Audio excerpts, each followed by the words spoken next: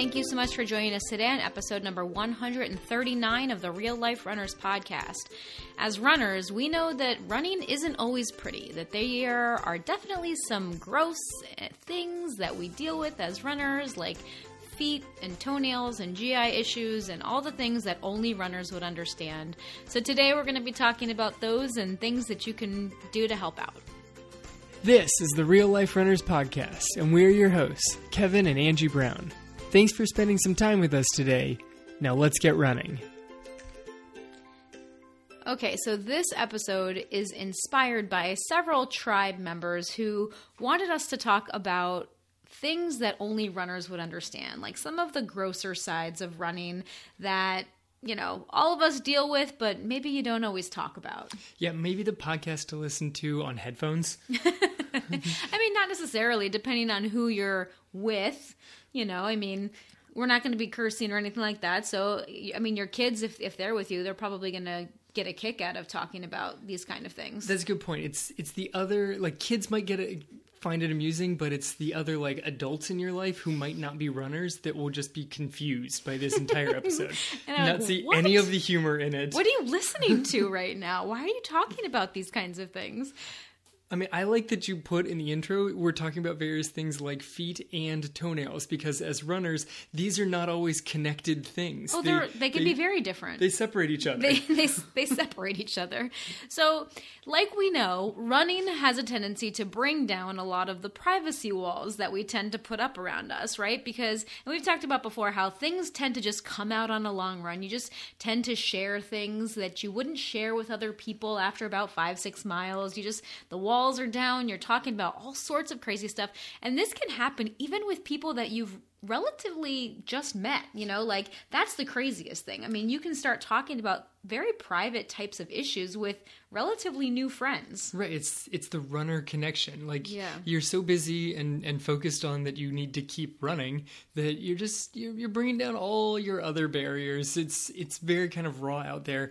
And you also just kind of realize that other runners get it. Mm-hmm. And it depends on, you know, what exactly you're sharing. Some people share some very personal, like, feelings and emotions can come out. Things can get pretty raw out like there. Personal issues. Right. Yeah, family issues. That can all come out. Yeah. But also just sort of like really personal physical issues that are maybe currently experiencing as you go through your run. Oh, yeah. That just kind of get shared a lot. Yeah. I mean, if I would say, like, if you've ever run with someone before and you've had an experience like this where you just find yourself talking about personal issues that you were like, why am I talking about this right now? Like, if you've ever done this, you've probably had the experience of, after your run, like, number one, you just feel like relieved, like you feel like closer to that person and you're just like, wow, that was great. And then a couple hours later, you're like, did I overshare? Boy. Was that too much information? They're never going to run with me again. Yes. I mean, that is just one of those things I think that all of us have probably thought to ourselves if we've ever experienced this kind of sharing on a run. Well, this is why it was nice when I started running. It was on the cross country team. They had to run with you again because there was practice the next day. There was no avoiding running with you again. Sorry, coach, I'm not with that guy today. He talks about really weird things. So if you've ever experienced that, you know exactly what we're talking about here.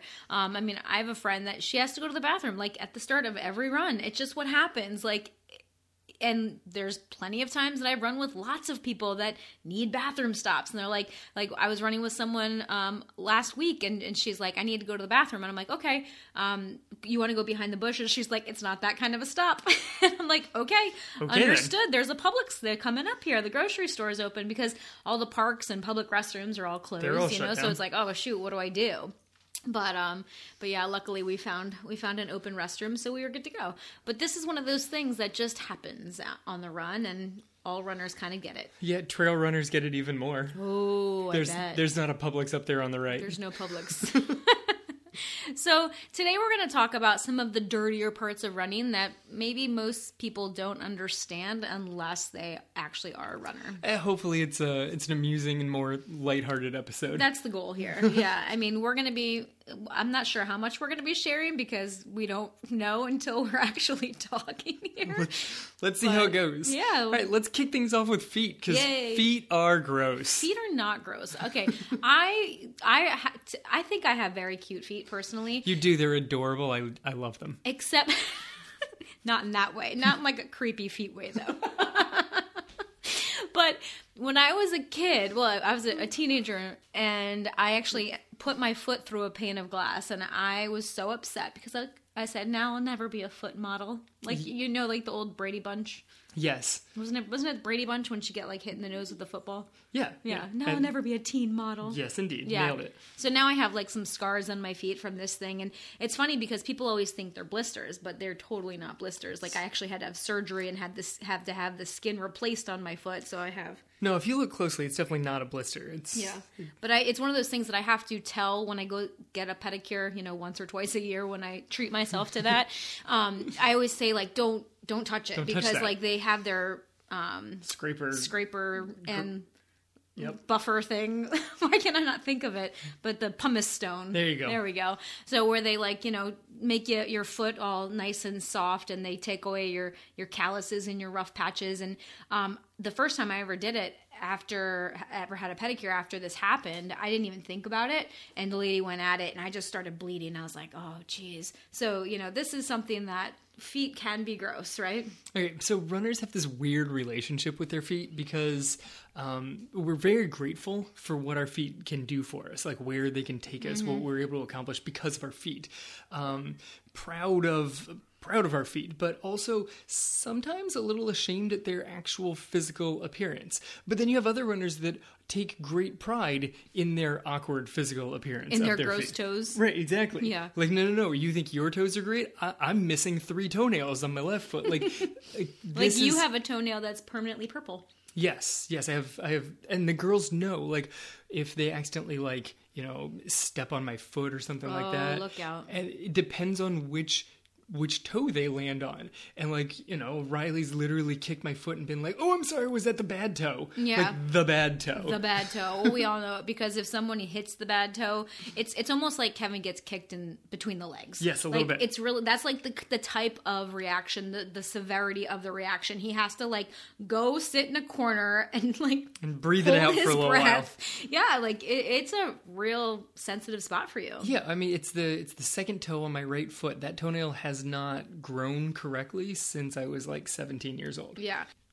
So do you fall into the camp of being ashamed of the way that your feet look? No, I take great pride in my feet. Okay. Great pride in them. And especially with your toenails. Yeah. I mean, I ran in college with a guy who he based the color of his toenails was a good estimate of how many miles per week he was running. Oh. He had like 80 mile per week toenails, 90.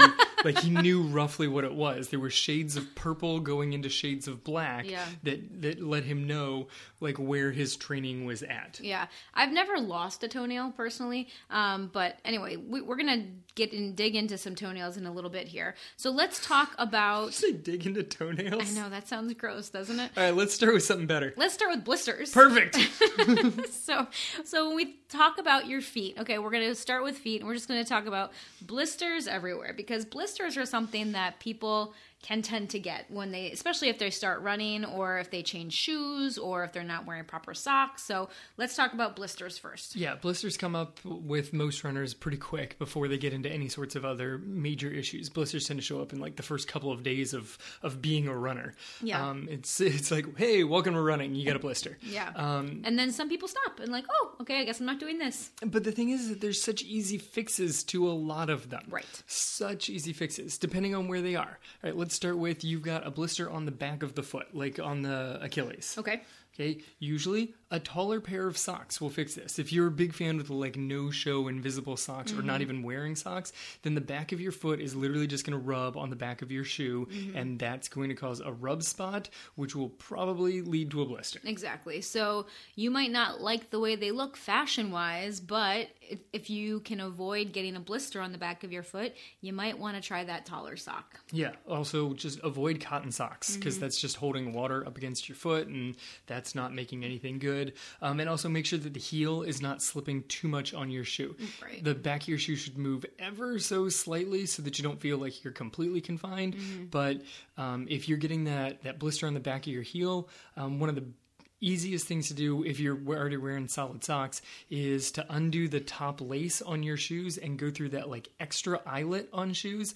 That tightens up the heel so that your heel won't slide quite as much. Yeah, locks in the heel. And when Kevin's talking about is when you're lacing up your shoes and you lace it all the way up to the top, there's like that last hole that most runners don't necessarily lace through. If you skip the second to last hole and use that last hole to put your laces through before you tie them up, that can lock your heel into place better. Yes. So hopefully that explains it a little bit. Hopefully.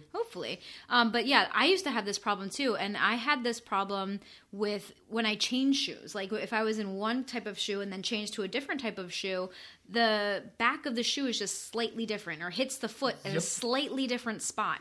Okay, so you might notice that if you tend to change shoes or rotate shoes, that you might have some shoes that are okay that don't slip as much or that hit your foot in an okay spot, and then other shoes might be rubbing more or tend to cause that, in which case you might want to just use a different sock with that shoe, or maybe that's not the right type of shoe for you. Yeah, exactly. All right, if you got blisters that are forming on like the underside of your foot, on the arch side, like really basically right at the arch of your foot, you probably need more of a supportive shoe. Your foot is sliding around too much in that shoe. It's rolling excessively to the inside. That's going to eventually flare up in other spots of your body, but one of the really early signs that you could just use a more supportive shoe is a blister on the arch. Yeah, and that includes like right under the big toe, I think, as well. Yes. Like not under the toe itself, but the ball of the foot, Yep. like under the first toe. Like if you're getting a blister forming there, then you might want to think about more supportive shoes. Yes. On the opposite side, if you get anything where you're blistering on the underside of your foot on the outside, it's rare, but I've seen this one before. I've sold shoes for way too many years. You've seen a lot of feet. Seen a lot of feet. You may need less support, or like you said, sometimes when you change from one shoe to the other, it could literally just be that shoe. Like I've had people come in and say, this shoe created a blister right here on me. What do you think it is? And I'm like, I don't know.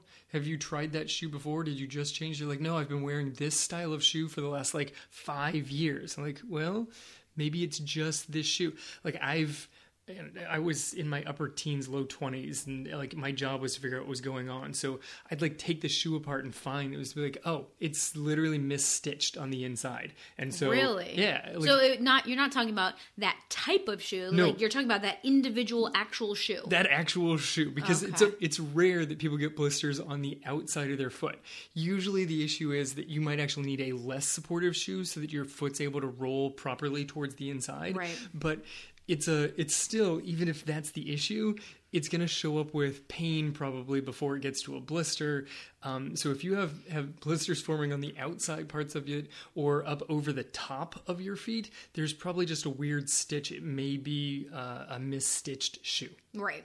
If you end up with blisters like under or between your toes, this is most likely related to a sock issue and like a moisture rubbing and chafing kind of problem. Because if the moisture is staying in that area and then you get the friction, that can cause the blister to pop up there.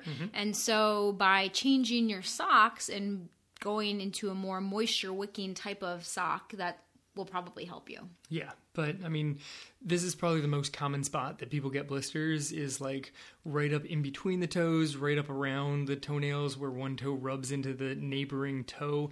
And it's not even a sock issue. It's that your toes are literally moving past each other as you run mile after mile. Right. If you're out there for a while and it's hot, you just get the best socks that you possibly can, pop the blisters, and eventually your feet will come around and well, they'll move on to step 2. They'll move on to a callus. Yes. Right. So basically, blisters form in areas of friction and pressure. And so when that friction and pressure is new, they form this blister, which is a fluid-filled sac or bubble.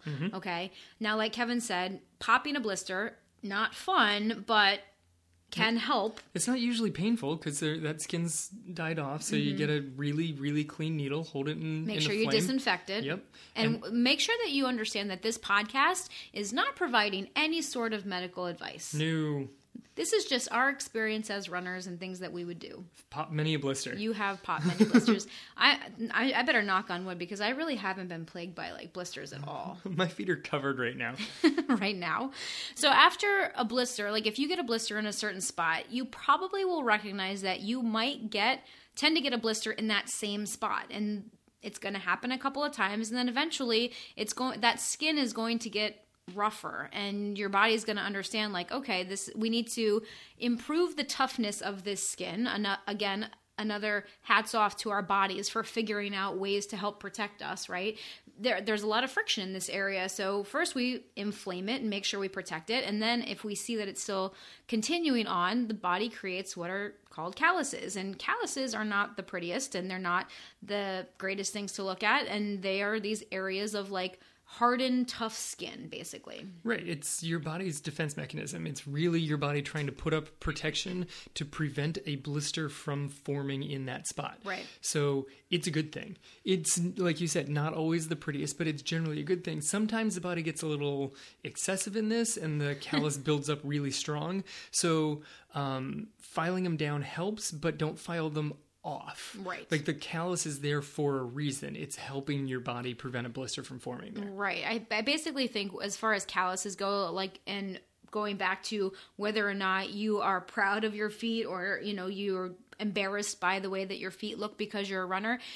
Runners, when we take care of our feet and like get pedicures or whatever you might want to do, sometimes the pedicurists that they try to shave these calluses off because they aren't the prettiest thing. And so I always tell them like not to, basically. I mean, I don't have a ton of calluses, thank goodness, but it is helpful to keep them there. But like Kevin said, if you want to shave them back just a little bit, kind of file them back a little, that's okay. But you don't want to remove them completely because number one, there's going to be some very raw skin underneath it. Very raw skin. So if you take it off a callus, it's going to hurt like heck and you're probably not going to be able to run for a while. And number two, those are protecting. That's your body protecting itself in areas of common areas of friction. Right. I remember I was still out in California selling shoes, and this woman had run the New York Marathon. And to treat herself after the marathon, she went out and got a whole fancy pedicure. And they went to town on her feet and got rid of all of her calluses and then, painted them all up and did them all super pretty. She was fine, like, during the pedicure. And her feet looked great afterwards. They did not look like the feet of a marathon runner, someone who's just gone through the whole marathon training cycle and raced everything. Like, the feet looked really pretty. And then once she had like physically recovered from the marathon and could run again, she went out for a run. She got somewhere between like 5 and 10 blisters on her first run back because there were no more calluses on her feet. Ouch. So be careful. I mean, take them down a little bit because, sometimes they grow a little too much, but keep them there because they're useful.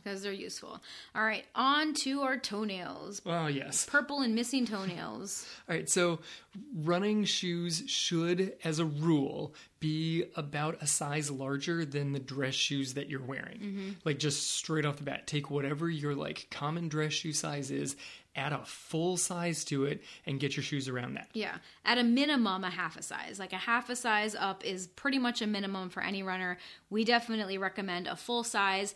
I actually even go up a size and a half, to be honest with you. Like, my normal shoe size is about a 7.5. Sometimes I can wear an 8, depending on, the brand and all of that, of course. But I size up all the way to a 9 in my running shoes because part of it is because we're in South Florida and it's just hot and humid down here. So one thing you have to keep in mind is that when you run, your foot swells. And so as your foot swells, it's going to push up against the sides of the shoe. So if you are wearing a running shoe that actually fits you, when your foot expands and swells, it's going to be too small for you. Okay. So that's why we suggest sizing up so that you can actually have room for your foot to swell and expand. Now, this swelling and expansion is even worse in hot and humid weather. Right. And also with every single step, your foot hits the ground and sort of expands on impact, Right. expands sideways and forward. It just expands, tries to All fill the shoes. bones. Yeah, the Yeah. bones sort of relax and spread. Everything grows. Mm-hmm. So,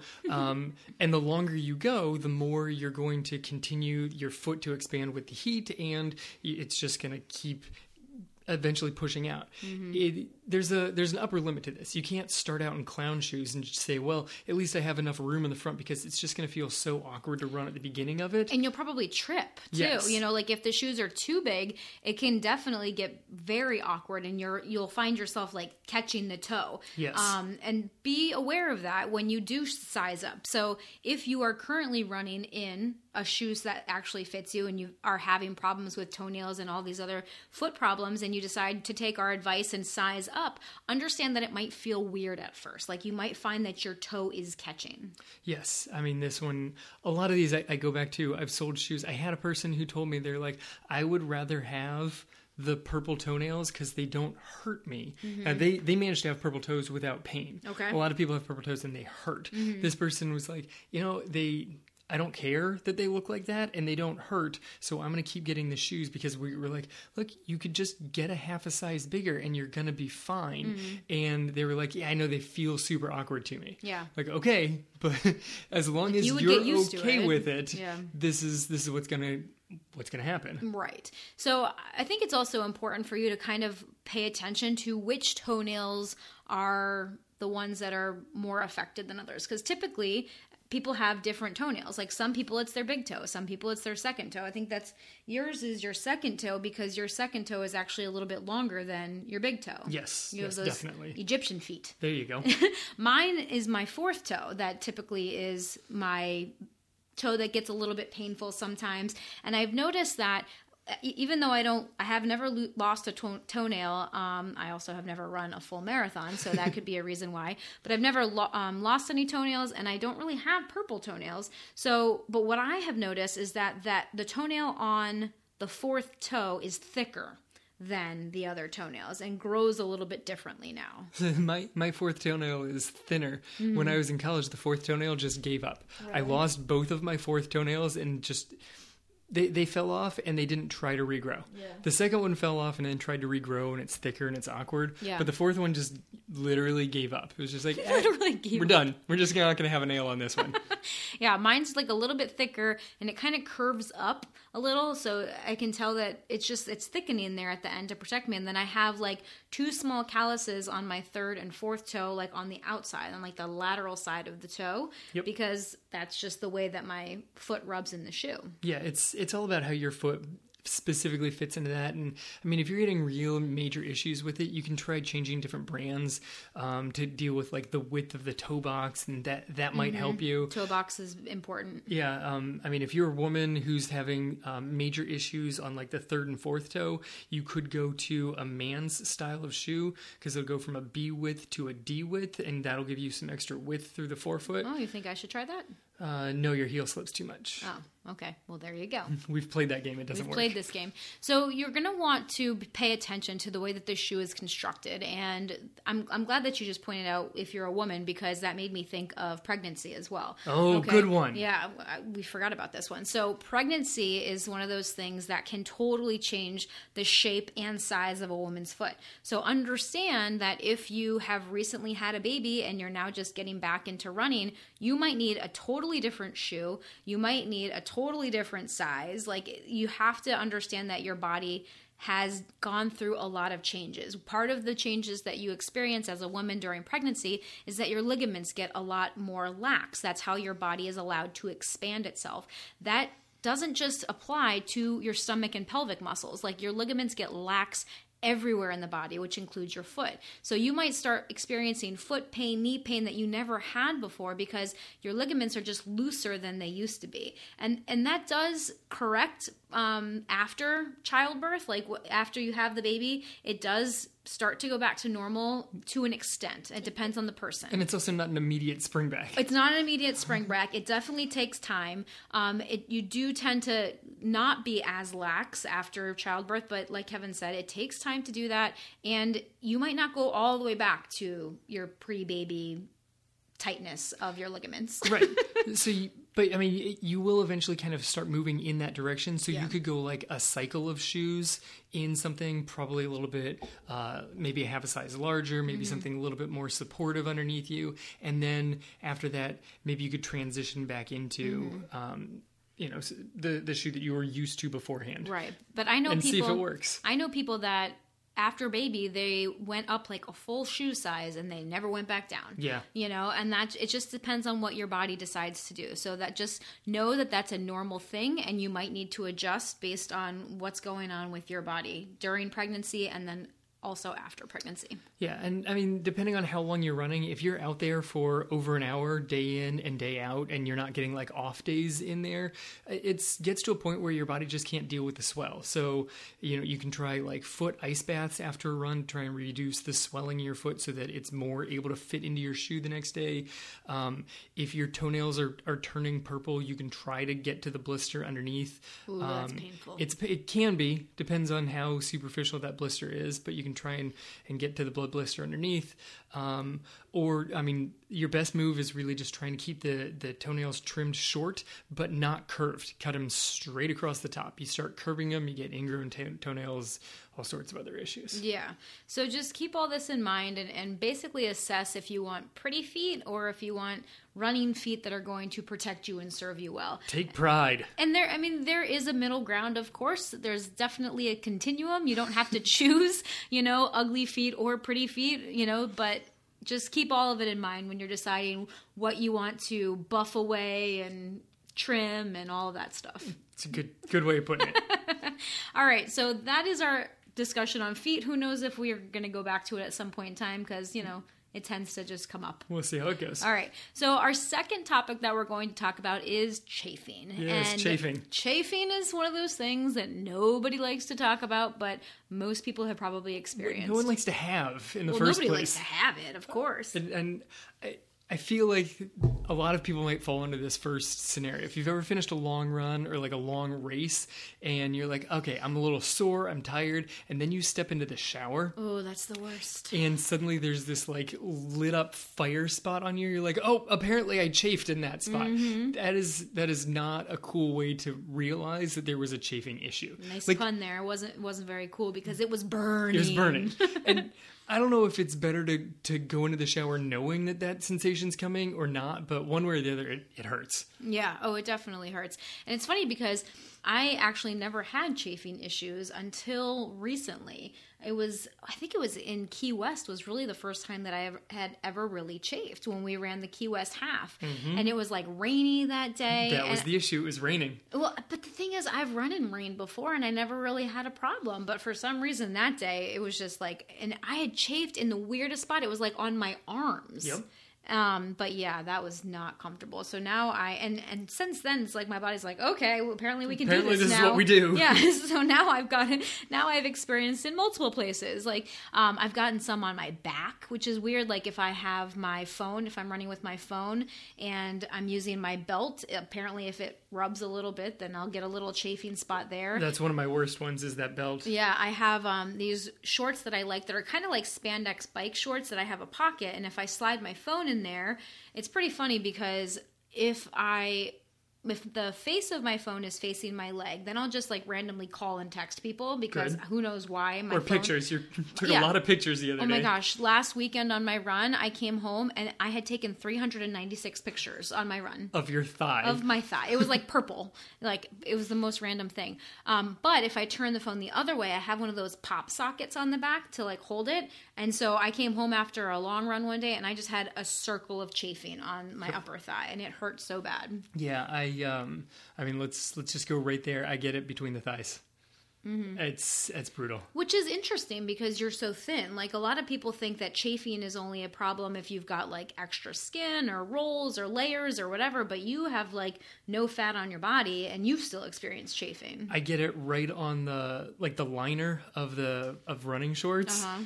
Right on the inside of my thigh. Basically, you can see the circle of the liner wrapped around my thigh all the way. Really? And it gets real. Well, I mean, you can see it just because I prefer the liner to be fairly tight on my leg. Yeah. But it causes rubbing issues on the inside. Mm-hmm. And do you get that with every run or just longer ones? No, they have to be over a certain distance. Yeah. Like they got to be pretty long.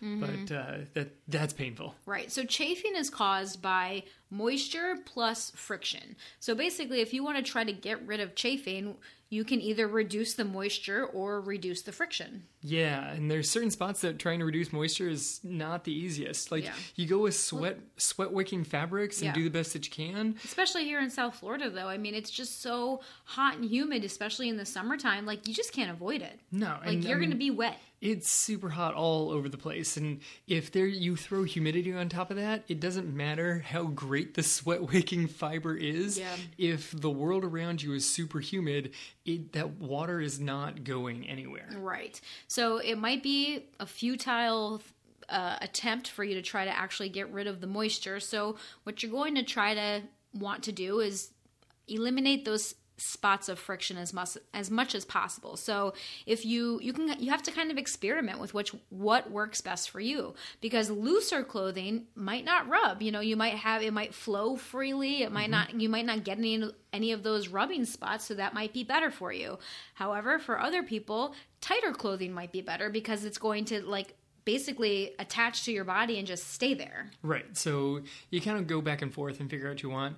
One of the nice things, whether the sweat wicking fiber is actually doing anything to keep the moisture off of you, it tends to not rub as much as cotton. It tends to create less friction. Mm-hmm. So even if that fabric is rubbing on you, it's creating less friction as it rubs. Right. So try to, choose your fabrics, choose the tightness or looseness of your clothing based on what's working better for you. You can also go old school and put some Vaseline in some places, or Body Glide is another thing that a lot of runners use, or even just deodorant, like putting some sort of barrier, I don't want to say chemical barrier, but that's kind of what it is, either Vaseline, deodorant, Body Glide, something there so that it's just reducing the amount of rub and friction on that spot. Yeah, apparently Body Glide is a U.S. thing. So we may have some listeners that have no idea what we're talking about. Really? They'll ship outside, but it's a U.S. thing. Oh, that's interesting. Yep. All right, so those of you that are not in the U.S., because I know we have a lot of international listeners, let us know what some of the things that you guys listen to. We'd love to hear that. So if you're in our Facebook tribe, pop in there and let us know what you guys use to reduce chafing and friction. Yeah, but deodorant's a good one, because I know people that don't like the feeling of the Body Glide. They think that it's sticky. Yeah. They make a variety of different formulas, so I think some of them work better than others. We should try some of that stuff. Do you remember National Lampoon's Christmas Vacation? That spray that he used on the sled to reduce friction? Yes. The cereal varnish. The non-nutritive cereal varnish. Yes, that's it. Yeah. So there's that. But spray it on. Chafing shows up in all sorts of areas. Yeah. And basically, you want to try and reduce the friction as much as possible. Right. Come up with something that's going to help wherever it's chafing, slide smoothly, or just prevent wherever's rubbing in the first place. I get between my legs and then underarms on a really long run. My arm rubbing against my side will eventually just put up a spot on the side of my body and on the inside of my arm. Yeah. So on a long run, sometimes I'll Body Glide, sometimes I'll just go really excessive with the deodorant, higher and lower than it should be, and that tends to take care of the issue. Yeah. It's funny, it's now that you mention that, I used a different deodorant during the Key West Half Marathon, and I think that was part of it too. That's one of the things I figured out. Was I was using a new deodorant that was more of a gel deodorant versus the solid type of deodorant that I would normally use. So it got sticky. It must have gotten, I think somehow that influenced it. So if you're finding chafing under your arms, you might want to change out your deodorant and see if a different brand might help you, or a different form of deodorant, like either the spray or the gel or the solid.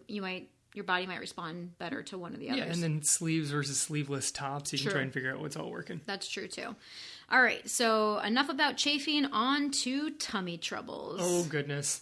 I don't think there's a single runner out there who has never experienced GI issues on a run. I just don't think there is. Yeah. I had them a lot when I first started running. I would get side stitches on most runs, and it's just not comfortable. And that's the lowest level of GI issues.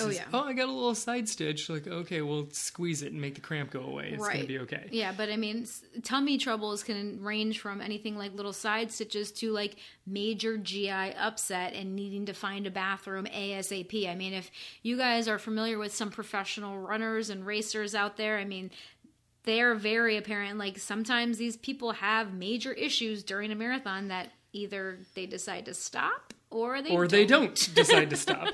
I mean, I'll never forget that one race walker guy from, what was it? Was that 2016? 2016, yeah. Is that what it's called? Race walking? Yeah, it was the 50-kilometer race walk. Yeah. And he just started going. And just didn't stop and was shoving cloths and sponges and things trying to keep it from, and it just was. It was gross to watch, and it was funny to watch the pack of runners behind him because he was winning at the time. Yeah. So everybody was following him. And the problem with a race walk as opposed to like a marathon just keeps going. Mm-hmm. In a race walk, it's a very confined distance. It's like a quarter like a mile. loop. Yeah, it's a loop. It's like a quarter mile down and back, and they just keep going. And so as he's going, runners are now trying to like veer around puddles being left on the ground. My God. It was a mess. So gross. They're out there trying to like hose off the road. It was bad. Right. So why do runners end up having GI issues? I think we saw one statistic that said like about 30% of runners have experienced some major GI upset as related to running. So basically running shuts digestion down because your body needs the energy in other places. So we have two systems in our body. There's the sympathetic and the parasympathetic. Your sympathetic nervous system is in control of the fight or flight response. So that's typically the stuff that increases your heart rate, increases your breathing rate. It's the part of the body or the part of the nervous system that's going to allow you to run farther, faster. But when that system is activated, the other system is deactivated. And your parasympathetic is your rest and digest system. So that's like your digestion.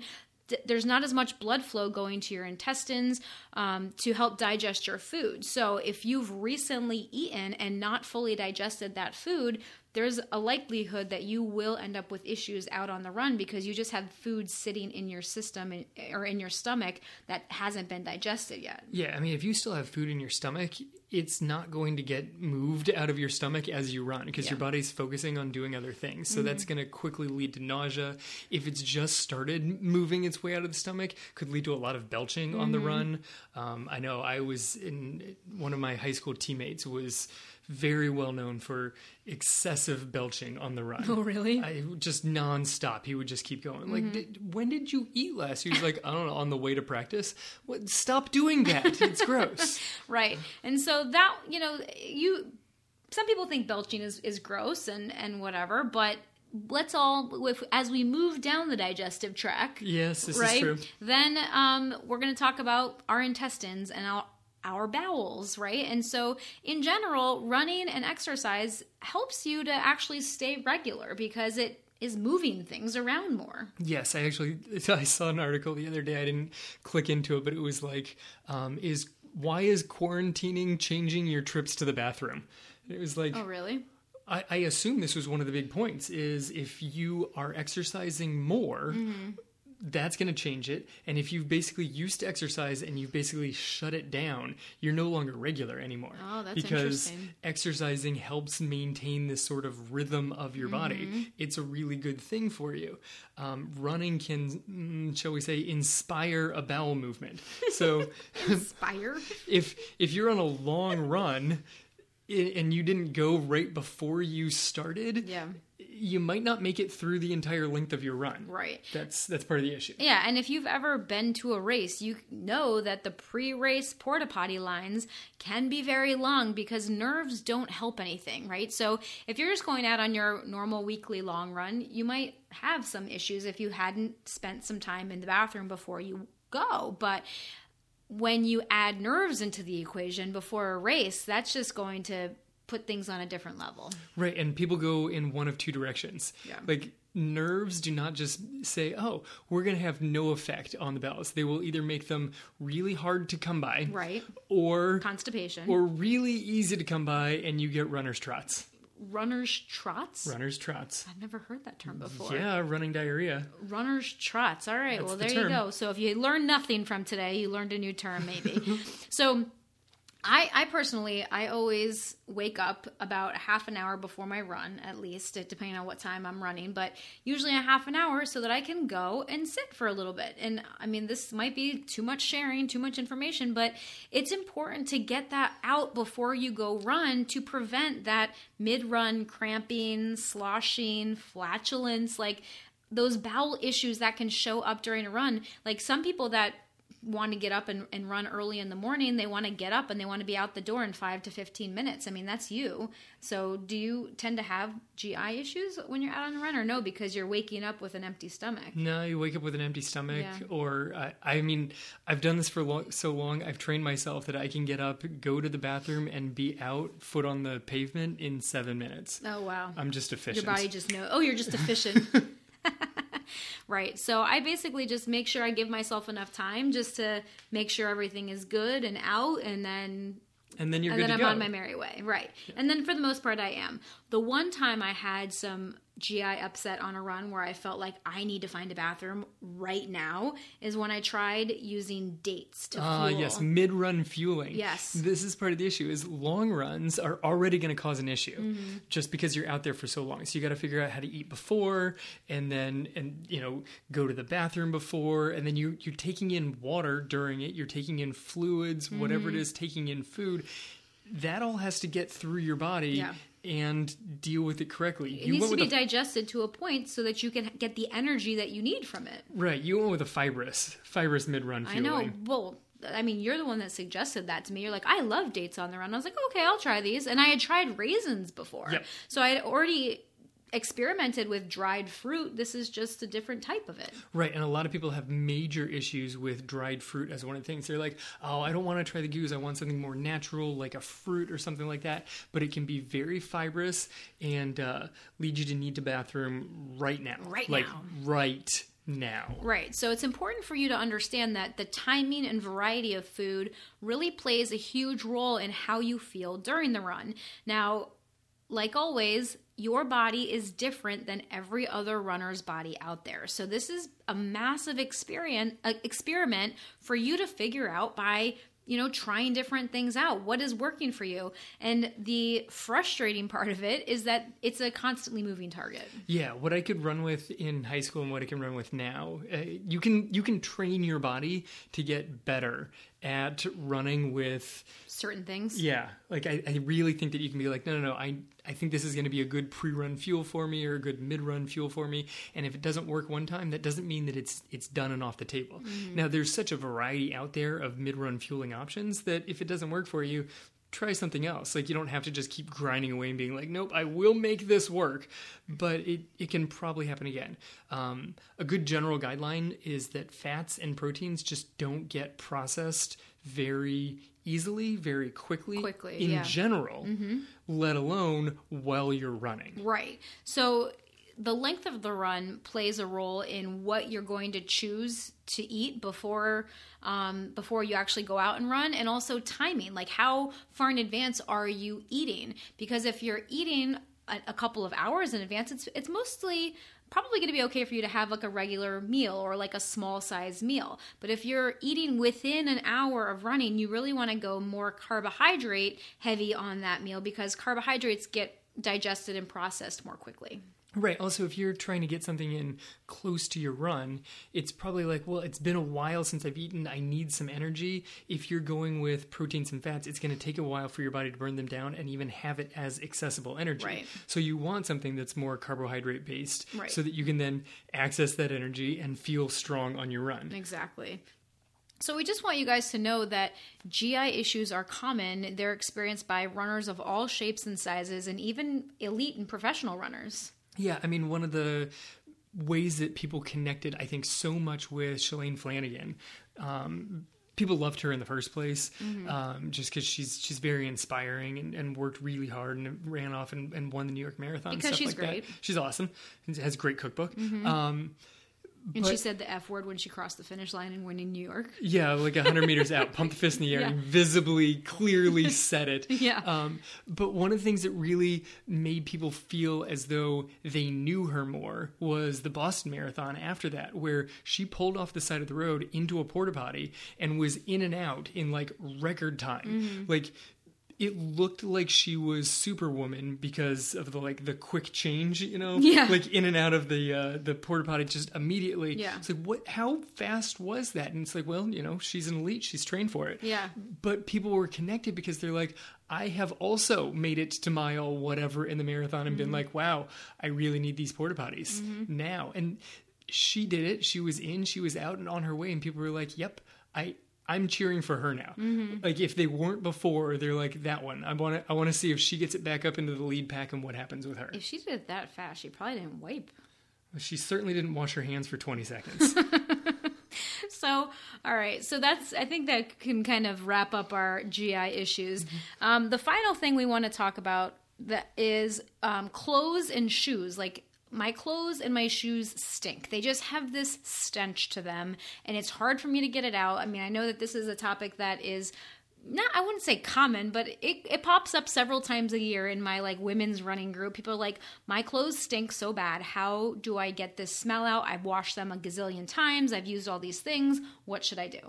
All right, so let's start with why it's there in the first place. The wicking clothes, well, they do a good job of getting rid of the sweat. They don't do a good job of getting rid of the stench. They almost seem to hold the stench They really more. do. They really do. There's some brands that work better than others. There's some brands that have literally sewn like silver fibers, like actual silver, into the clothes because silver is antibacterial, antimicrobial. It prevents the bacteria from living because that's what the smell is. It's not the smell of you, it's the smell of bacteria growing on your clothes. And when you break it down to that level, you're like, oh, that really is kind of gross. Yeah. Because there's stuff living on your clothes. Right. And if you've ever noticed, like, I don't know if you guys have different clothes for race day versus like your regular training days. Some people do, some people don't. But a lot of times people will notice that their race day clothes, whatever they wear for their races, tend to have even a stronger smell because of the nerves. Because have you ever noticed, I know, like if you get nervous and you sweat because you're nervous, like nervous sweat smells different than regular sweat smell. Yes, definitely. Like there's different types of sweat and it can have different smells based on the hormones that are being released at that time. Right. So race day tends to have some nerves that come with it, but also if you got a workout that you're not sure if you're going to do very well on, you got nerves. And they're showing up and they might be not full-blown race day nerves, but you're going to be a little bit nervous about that, and that sweat is going to have its own scent to it as well. Right. And it also matters what temperature you're running in. Like, if you're running in hot, humid weather, you're probably going to be a little bit stinkier than cold weather. I know that I notice that when I run. Like, if I run in the 40s, I don't smell as bad when I get back. Yeah, but if you run in like super cold weather and you've got to do multiple layers, that base layer is rough. You know it. For those of you living in snow, you know that whatever that tightest layer is not pleasant. All right, so what can we do about this smell? So number one, rinse your clothes as quickly as you can. So Kevin basically came up with this idea that he just steps right into the shower fully clothed. Yes. And then rinses out all of his clothes when as he showers and as he, takes them off in the shower. And I've started to do this too because I didn't used to do that, but you've seemed to be a high proponent of this, and I have noticed that it has helped for sure. It definitely helps. Like some of the older clothes I have, like we've had to attack them with different methods, but some of the newer stuff, it's just never really grown that stench. Because you know how it gets, like the clothes are fine for several months, but as several months move into several years, it just gets to a point where it's like, all right, that smells and I can't do anything about it anymore. Maybe I just need a new pair of shorts. But some of the newer stuff, it doesn't seem to be progressing and sort of growing in intensity. So I think that the shower to just rinse everything as quick as you possibly can is a big one. Yeah, it definitely prolongs the amount of time until that stench decides it wants to show up. Right, which is tricky if you're like going off for runs in other locations, because sometimes people want to change immediately, put something dry on, and then get into the car and drive home, and their like wet running clothes just get tossed into a plastic bag. Right. which is just like, how could I make the bacteria thrive as best as possible? Why don't I wrap it up in a wet plastic bag? Right. Like that's your worst environment. Right. So the second thing you could do is try to attack it with something antibacterial. So vinegar is typically one that a lot of people recommend, putting white vinegar, putting bleach, just make sure that you're checking the manufacturer's label of your clothing, because some things say no bleach allowed because it actually destroys the fabric and destroys the antibacterial stuff that's already sewn into the fabric. So make sure you're checking those labels before you just start throwing random things in your washing machine. Vinegar is usually a safe bet. Bleach is dicey, and you don't want to, ruin your favorite race day singlet or kit for those of you in other parts of the world. Kit? Okay, that's a singlet? That's a singlet. There you go. So you're just coming out with all sorts of vocab today. I'm on it. So, there's all these different detergents now that are like race or exercise clothing specific to. Yes. And I've tried a lot of them, and I really feel like they're hit or miss. Like, I really haven't found one that I'm like, yes, it's definitely this one. Yes, we definitely have to reorder that Right. one that costs twice as much as normal stuff. Yeah. It But hasn't been as successful. I will share a very recent discovery. This is great. This is a really, I'm so happy that I found this out. So basically what happened a couple of weeks ago, this is very recent, I jumped into the pool in my sports bra after, I think I was running or doing yard work or something. And it's one of the sports bras that I have that typically has that slight scent to it. Yep, slight in air quotes. You're so mean. That is not true. So this is one of those sports bras that I've, soaked a bunch of times, and it just needs to periodically get soaked and taken care of. So anywho, I jumped in the pool, played in the pool for a little bit with the kids, and then, obviously showered and all that good stuff. What I noticed is when that sports bra then went through the washing machine, it came out with no stench whatsoever. Like, it smelled as clean as it ever had, I would say. And I was like, that's weird. And so I was like, I wonder if it was the chlorine in the pool. Now, clearly chlorine kills bacteria, fungus, all that stuff. So it's also in the sun. So what I've started doing, for those of you that have access to an outdoor pool, this is something that you might want to try. If I have a sports bra that is not smelling good after a run, I will just take it off and throw it into the pool. And I will just leave it in the pool for an hour or two or a day if I forget about it. Until you tell me to go fish it out. The girls, there was one time that when I first did this, the girls were like, Mom, I think there's a dead animal in the pool. And I'm like, what are you talking about? And I'm like, oh, no, that's just my sports bra. Don't worry, it's just mommy's underwear. So this has been such a great solution that I have just found. So if you have access to a pool, I would highly recommend just throwing all your stinky clothes in the pool and leaving them there for a couple of hours and let the chlorine and the sunshine just go to work and take care of all of that bacteria. Oh, it's a similar attack to my post-run shower, is just sort of rinse off what's on it as quick as possible. As quick as possible, yeah. But I think the chlorine definitely helps. Definitely. So, I was very happy about that. All right, my shoes stink. Let's go. Oh, your shoes are bad. No, my most recent pair is not that terrible. The Not one that before it terrible. was vicious. Those red ones were awful. Yeah, but I mean... You could smell them coming into the house. Yes. And they sat right by the front door, and it was just like, oh, Kevin, you have to move these, because like anytime we had a visitor over, I'm like, that's the first thing that hits their noses when they come into our house. Maybe I didn't want your sister visiting. Oh, good thing she doesn't listen to the podcast. All right, so there are tons of products out there designed to help your shoes not smell. Part of the issue is that your shoes get wet, and then it's hard to dry them out because they're wet all the way up to the toes. Yeah. How do you dry that whole thing out? And there's so many products out there. I literally just went on Amazon to try and figure out some of the highlights, because I know what we do. There were things that looked like two mini vacuums that went into them, and then they warmed up and were sucking out moisture as they heated up the inside of your shoe. Okay. Yeah, they were crazy. They looked like two mini dustbusters. Oh, that's interesting. I have no idea if they work, but they kind of look cool. Yeah, I mean, and the worst is when you end up in the rain or in mud or puddles or those kind of thing where your shoes just get saturated. Completely saturated. I mean, that's leading to the worst smelling shoes. So basically, you want to avoid any of those powders or sprays, because all those are doing they're just masking the problem. They're not actually going in there and killing anything and drying out the shoes. They're just putting like a mask over it. Well, and they're making a mess. Yeah. Like you can definitely throw like baking soda directly into your shoe, Yeah. but then you have a shoe full of baking soda. Right. Like how are you going to rinse that out? You're going to have to wet it again. Get your shoe soaking wet Yeah. again. So this is the thing. I like something that's already contained inside of like a ball or a bag. Usually what's in those, there's some that are like cedar chips. There's some that are activated charcoal. There's some that are baking soda. Some have scents to them already that tries to like remove and mask the smell. There's a lot of different options out there. One of the big new pushes is the activated charcoal ones. Yeah.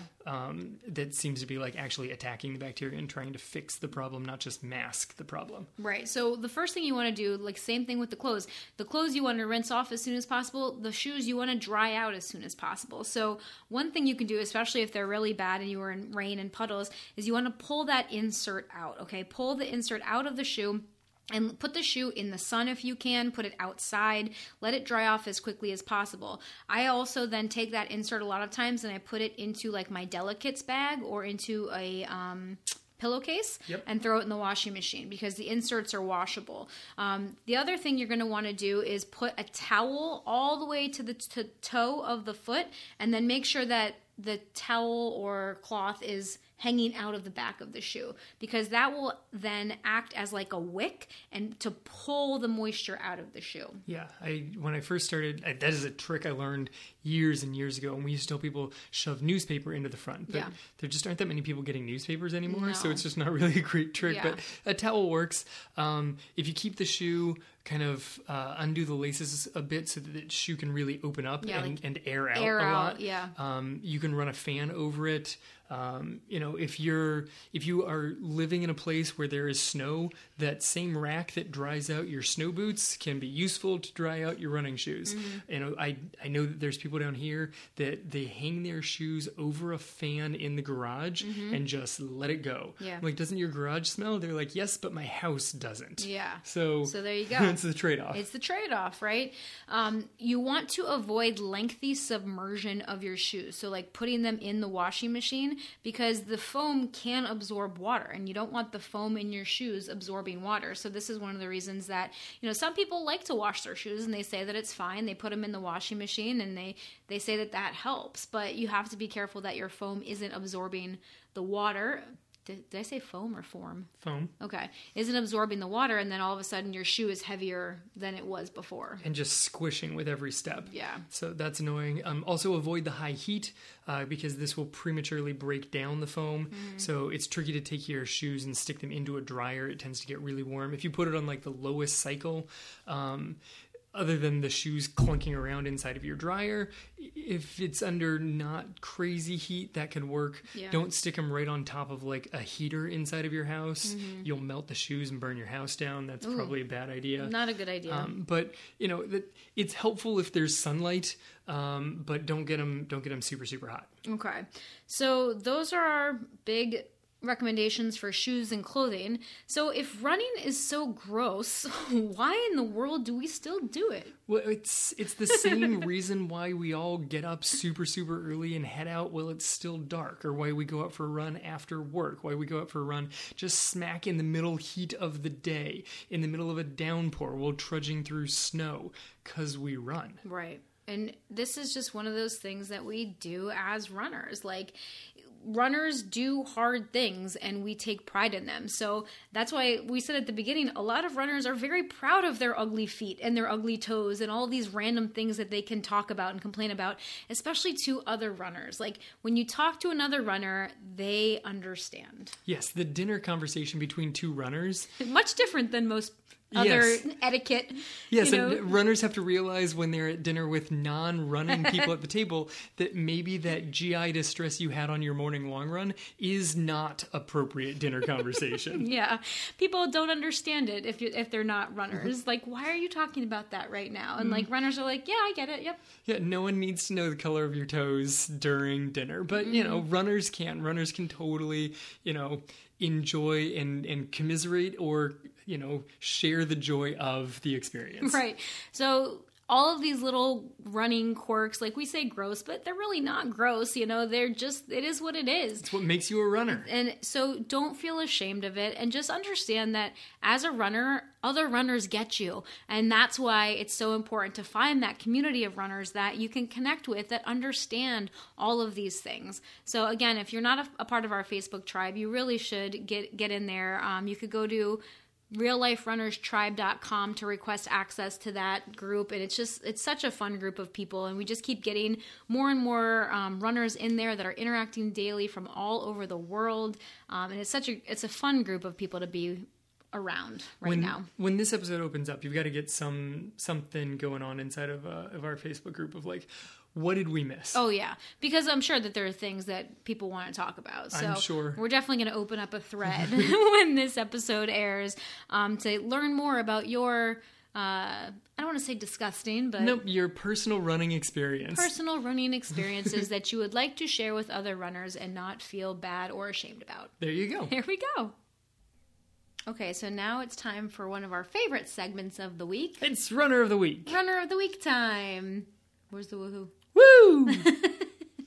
All right, so our runner of the week this week is an awesome person, and I'm just so excited to honor her this week as our runner of the week. She has been such an amazing addition to the tribe and has posted her runs, her wins, her highs, her lows, and has just been so supportive, not only by posting her own stuff, but also supporting the other people in the tribe.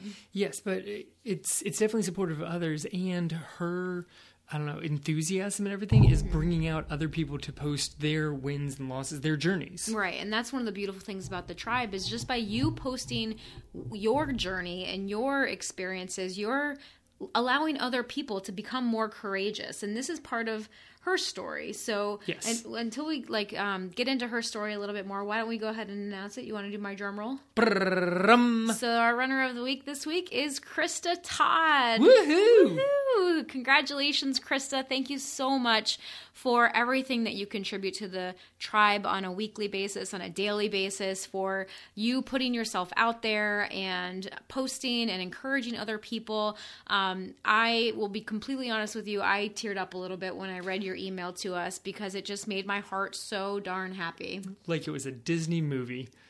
Well, I do cry in every Disney movie. That's what I'm saying. Teared up a little. Okay, but your story is so inspiring to me because you are like part of the people that I just have wanted to help with this whole journey that we're on, with our podcast and our Facebook group and our academy and all of that. Like, it's people like you that I have really wanted to reach out and help. And so we reached out to Krista to tell her that she was our runner of the week, and this is the email that we got back from her. And so you guys will kind of understand what I'm saying more after we read this. You want to start us out? Sure. All right, go for it.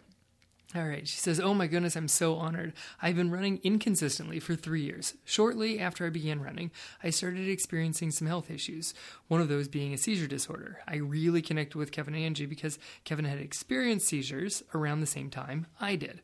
I was told to stop running, and did stop running for a time, but I missed it, and I didn't want to let this take running away from me. Kevin and Angie are so down to earth and easy to listen to that I just couldn't get enough of their podcast.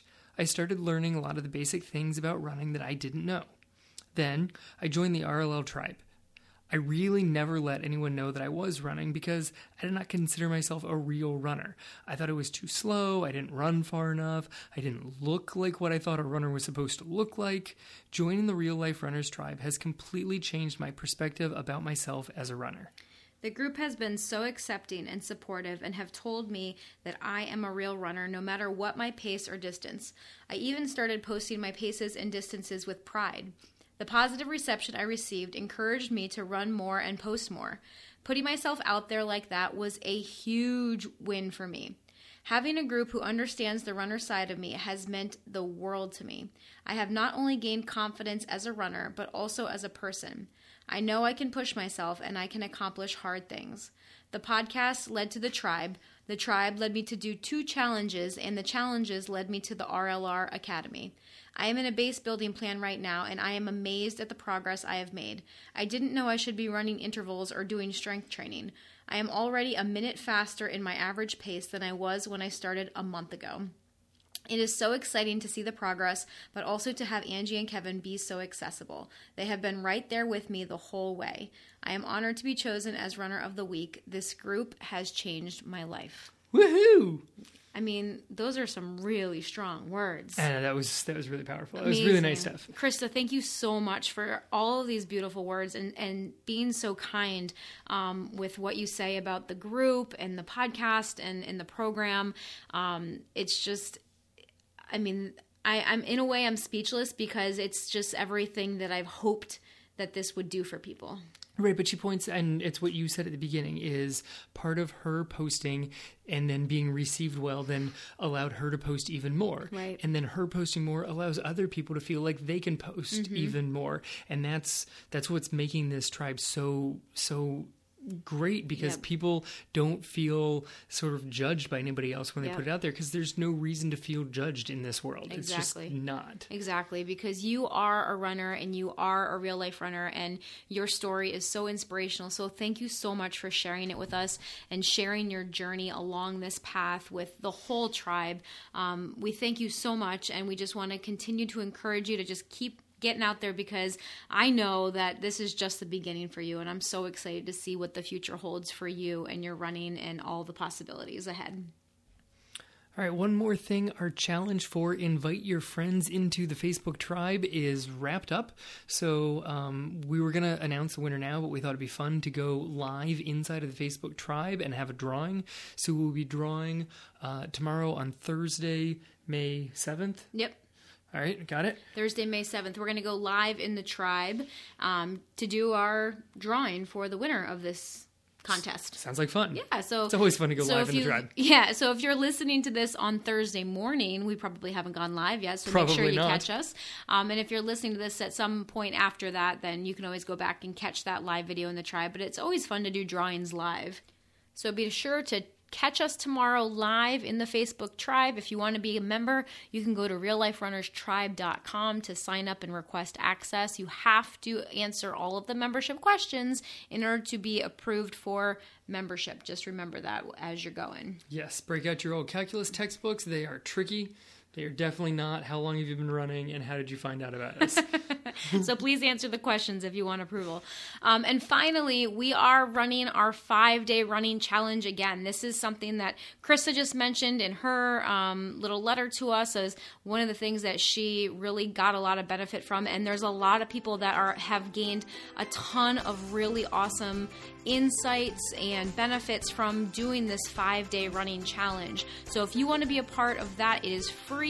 You can go to 5dayrunningchallenge.com to sign up for that. So yeah, that's about it. That's about it. All right, cool. So guys, thank you so much for joining us today. We appreciate you spending this time with us as always. This has been the Real Life Runners podcast, episode number 139. Now get out there and run your life.